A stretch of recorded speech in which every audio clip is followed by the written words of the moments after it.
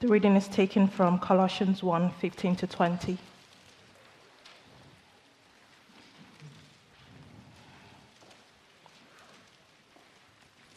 He is the image of the invisible God, the firstborn over all creation. For by him all things were created, things in heaven and on earth, visible and invisible. Whether thrones or powers or rulers or authorities, all things were created by him and for him. He is before all things, and in him all things hold together. And he is the head of the body, the church. He is the beginning and the firstborn from among the dead, so that in everything he might have the supremacy.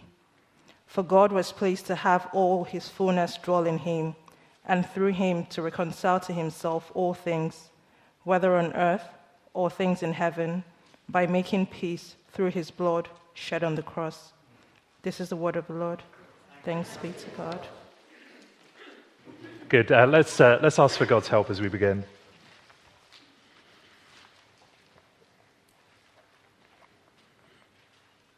The Apostle Paul prays that since the day he's heard of the Colossians' faith, love, and hope, that they've not stopped praying for them, asking God to fill them with knowledge of his will through all spiritual wisdom and understanding.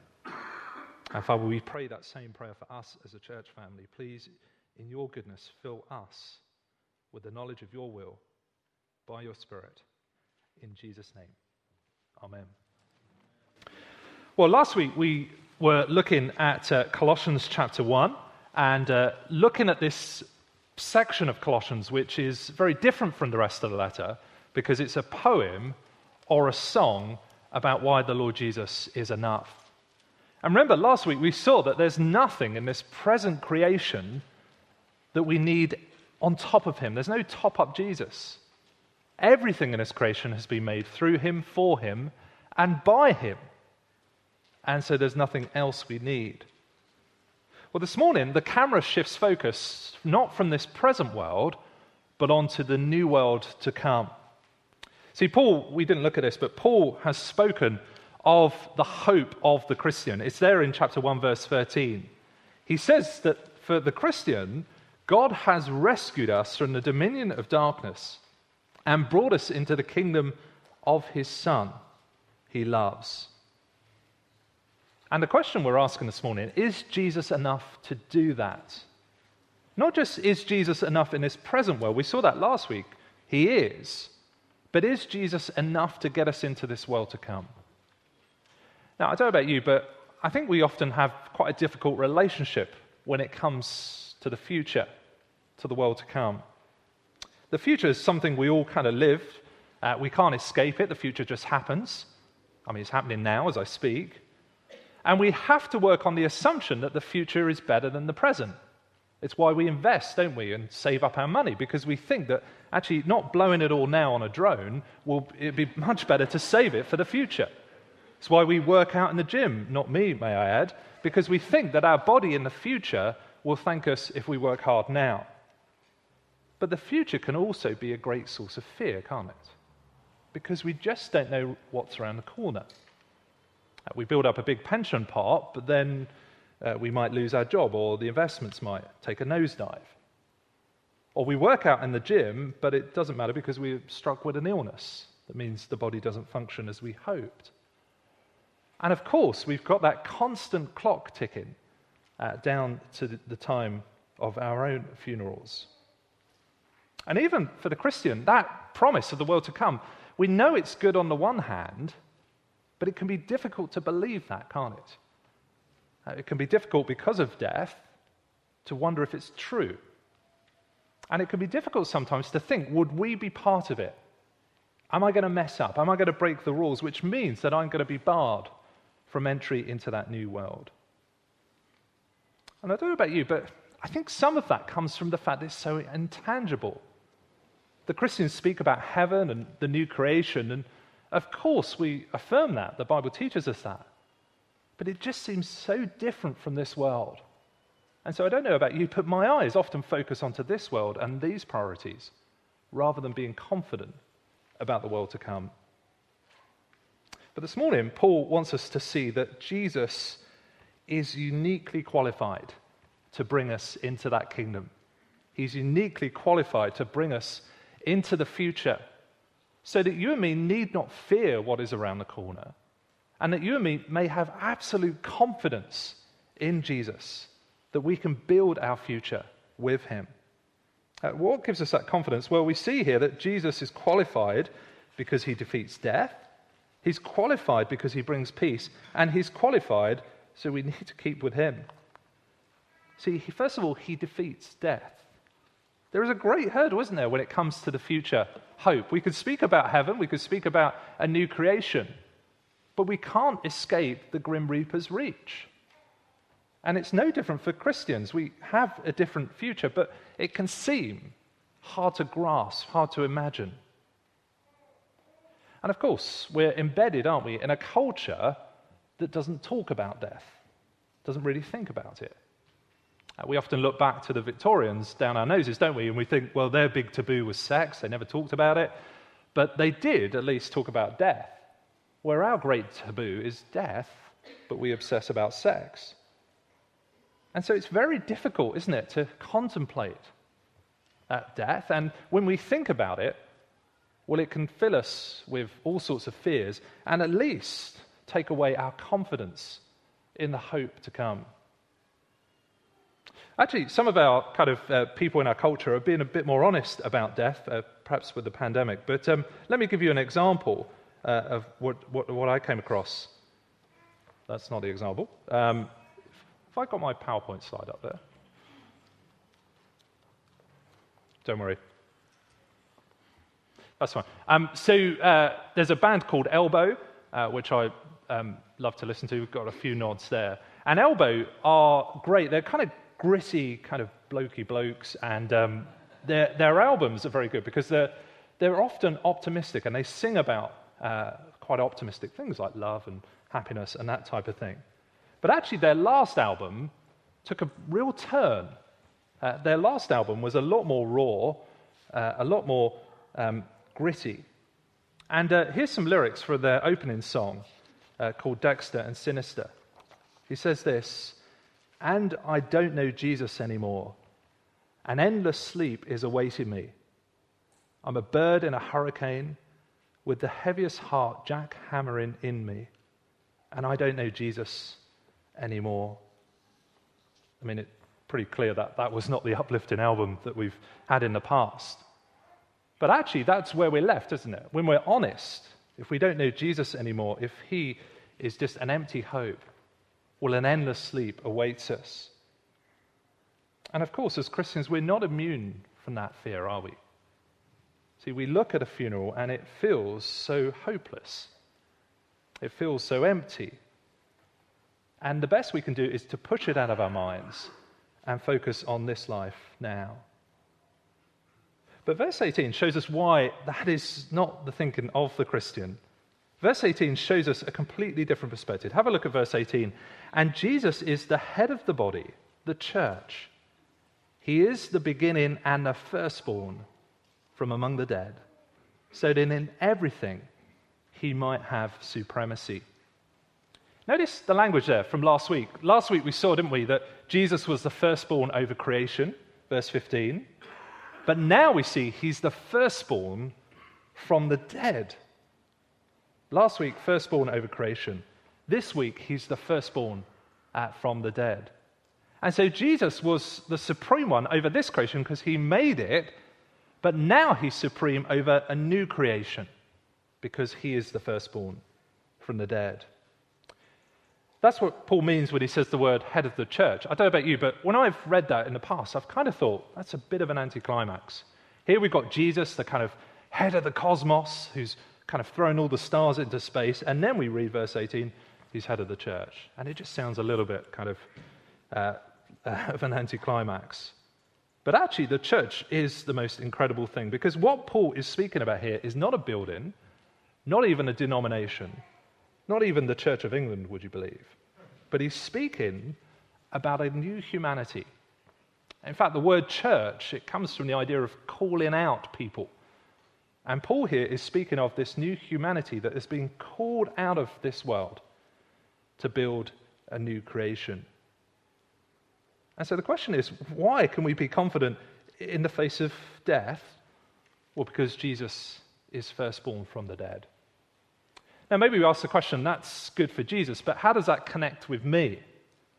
How does what Jesus go through affect me now, especially when I have to face death and it fills me with all sorts of fears? But notice verse 18, when these things happen. Have a look at verse 18 again, and I'll read through it again. Just notice the tenses of these words. And he is the head of the body, the church. He is the beginning and the firstborn from the dead. See, I've spoken about the future, haven't I? But in some ways that's not right, because Jesus is these things now. In other words, he has risen from the dead already. And so it's not that we kind of have to hope for heaven as some sort of thing in the future that hasn't really happened yet. Actually, Paul says that because of Jesus' resurrection, that new creation has been dragged into this present world. And that future hope is actually now in Jesus. And that should transform our whole perspective. See, you and me need not fear death, for Jesus has already conquered it. Have a look at chapter 3, verse 12. See what Paul says here to the church. He says, therefore, as God's chosen people, holy and dearly loved. I don't mean that verse. It's a lovely verse, but it's not the one I meant. I meant verse 3. Chapter 3, verse 3. That's what I said, I think. Yeah. Chapter 3, verse 3. For you died, and your life is now hidden with Christ in God. When Christ, who is your life, will appear, then you will appear him with glory. Again, look at the tense. He says, for you have died. Your life is now hidden with Christ. All we're waiting for is for Christ to appear when we will appear with him in glory. And so the point that Jesus was raised is the point where we're raised with him. I don't know if you remember Margaret Keenan, probably one of the most unsung heroes of the last 12 months. I did have a picture of her. I don't know if we can make it appear, but you may remember her because she was, here she is, in a Christmas jumper. That's such a great jumper to wear as the world were watching. But she got the first kind of non-trial vaccine back in December last year. And you'll remember the shots of, literally the shot she was receiving and then the shots of the cameras as she took that vaccination. And it was a great moment, wasn't it? It was quite emotional watching it. Because I thought, as I watched it, here is the end of this pandemic. Here's the beginning of the end of what we've gone through for the last 18 months. And so as she received her injection, in some sense, our kind of hopes as a nation and a world were wrapped up in what she experienced. And in some similar way, as we look at Jesus and his resurrection, what we're not seeing is just his conquering of death, but we're seeing the conquering of death for all people in him. And so as we look at Jesus, we can have hope that he will raise us all. Now, what does this mean for us when it comes to the future? Well, the future, therefore, is not just some sort of empty wish. It's not just some sort of vague hope in life after death. It is real. It's evidenced because Jesus is raised. I know lots of us come to St. Mary's to look into the Christian faith, and that's fantastic. And as you're thinking through things, this is a place to focus because the hope of the Christian faith does not rest in some way in how we feel. Nor does it rest in some sort of empty hope, but it rests in the resurrection. And the question you want to be asking yourself is, did Jesus really rise? Because if he did, it doesn't matter how I feel or what I make of it. It is true because of him. But secondly, all of us, it means we do not need to fear death.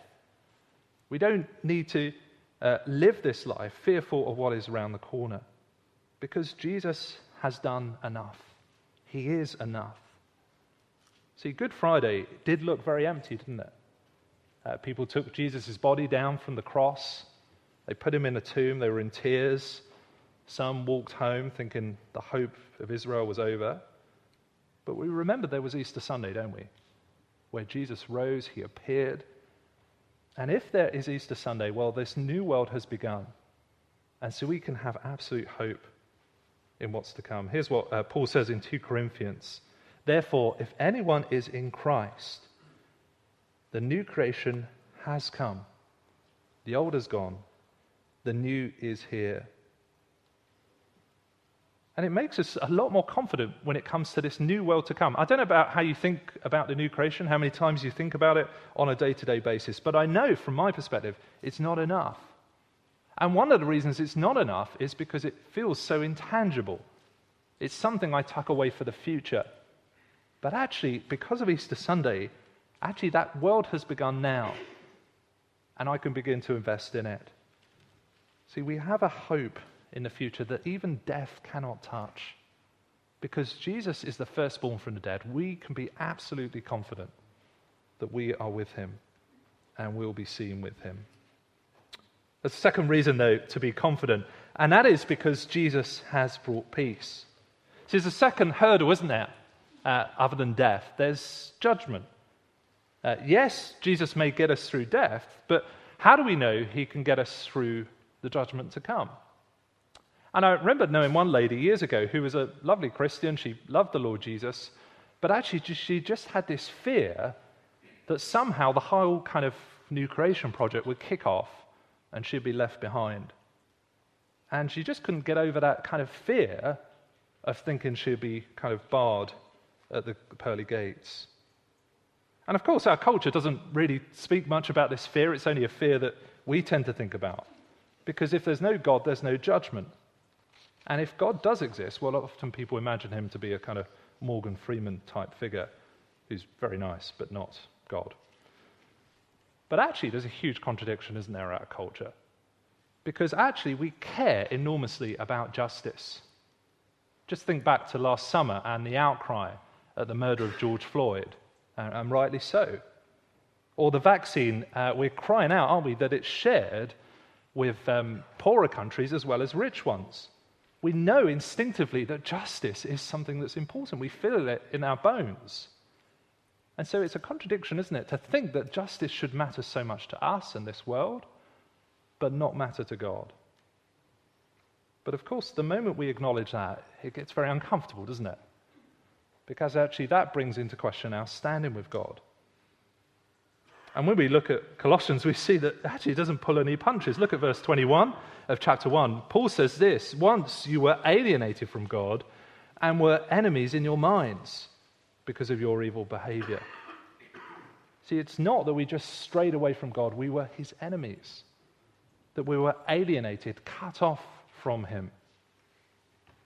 And I guess as we hear that, some of us may brush that off and think that doesn't sound too bad. But I guess for many of us, we've got sensitive consciences, and we think, what if that's me? What if I think I'm trusting, but actually I'm not really trusting? Or what if I mess up?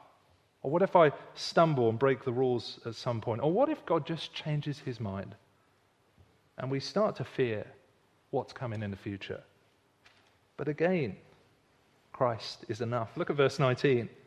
For God was pleased to have all his fullness dwell in him, and through him to reconcile to himself all things, whether things on earth or things in heaven, by making peace through his blood shed on the cross.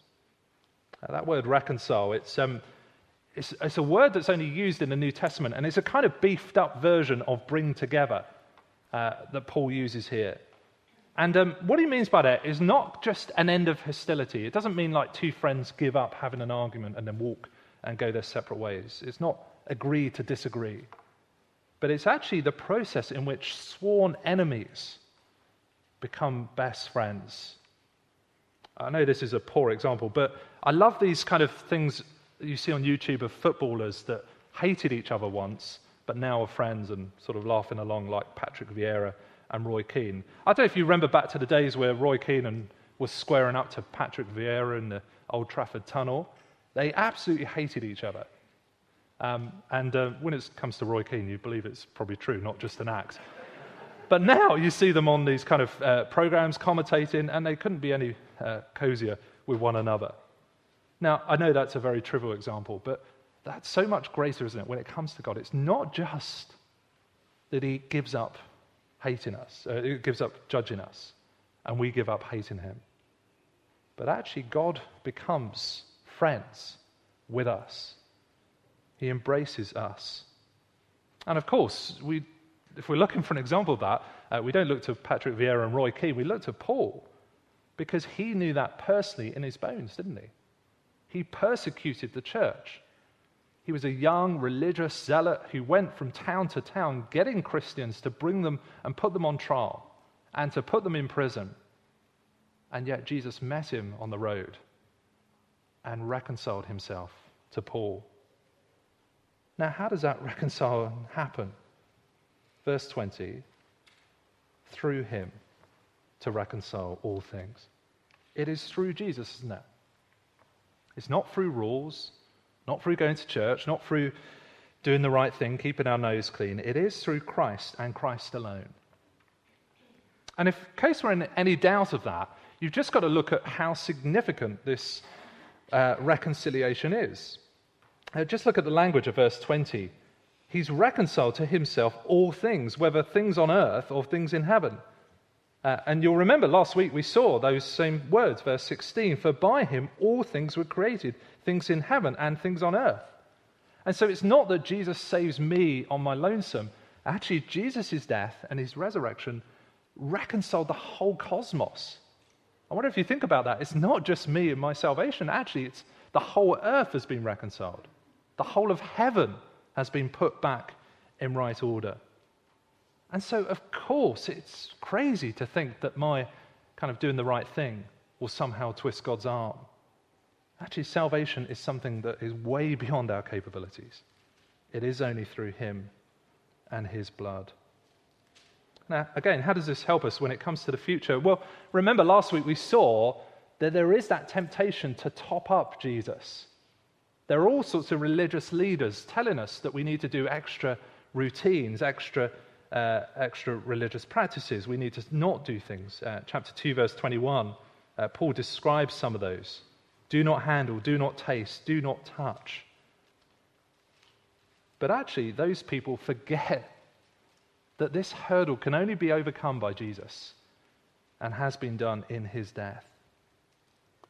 But secondly, if we fear death, we fear judgment rather, we so often look in the wrong place. Actually, look at the timing again, verse 19. It is that Jesus has reconciled all things. It's not that Jesus might do it.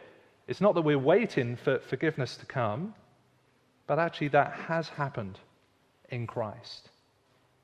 I love this quote. I've quoted it before, but it's just so helpful for me. For every look at yourself, take 10 looks at Christ.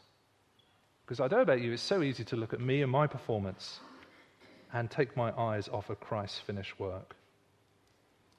So as we come into land, hopefully our third point will be much shorter, but it shows us what we're to do with these verses. Jesus is qualified, so we're to keep with him. See, Jesus is not just enough in this present world. He is enough for the future. Nothing is needed outside of him. See, now he's reconciled us. Now he's brought in this new creation. Death cannot touch that hope. Judgment need not be feared. Everything is solved by Jesus.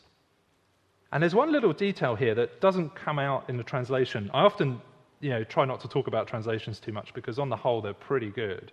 But actually there's an extra detail missing here. And it's missing for a good reason because it's a bit clunky in English. But in verse 20 there's an extra through him. So when he says, through him to reconcile to himself all things, whether things on earth or things in heaven, by making peace through his blood shed on the cross, there's another through him. And they've left it out for good reason, of course, because it does sound a bit redundant. But actually, Paul puts it in because he wants us to see it is through him. Through him. It's like Paul's getting his highlighter out, or putting the bold text on, or putting a neon sign around this and saying it is through him, through the cross, that these things happen. And it's a reminder, isn't it, that it is so easy to stray, not just personally, but as a church from Christ, not by denying him, but just having our eyes on our own performance or our own things. But actually, Christ is enough. And Paul says it is through him and for him and to him that our focus should be. This week, we've put some questions on the bottom of your handout.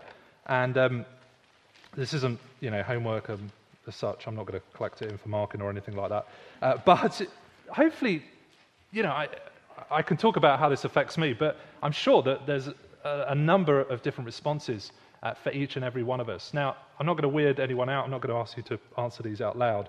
But do take this away. Perhaps even, may I suggest, bring it up at coffee if it's not too awkward. But it'd be great to think through these things and think, where do I doubt that Jesus can get me to new creation? And how do these things that Paul teaches here encourage me? And how can we encourage one another to keep our sights on Jesus? Let's pray.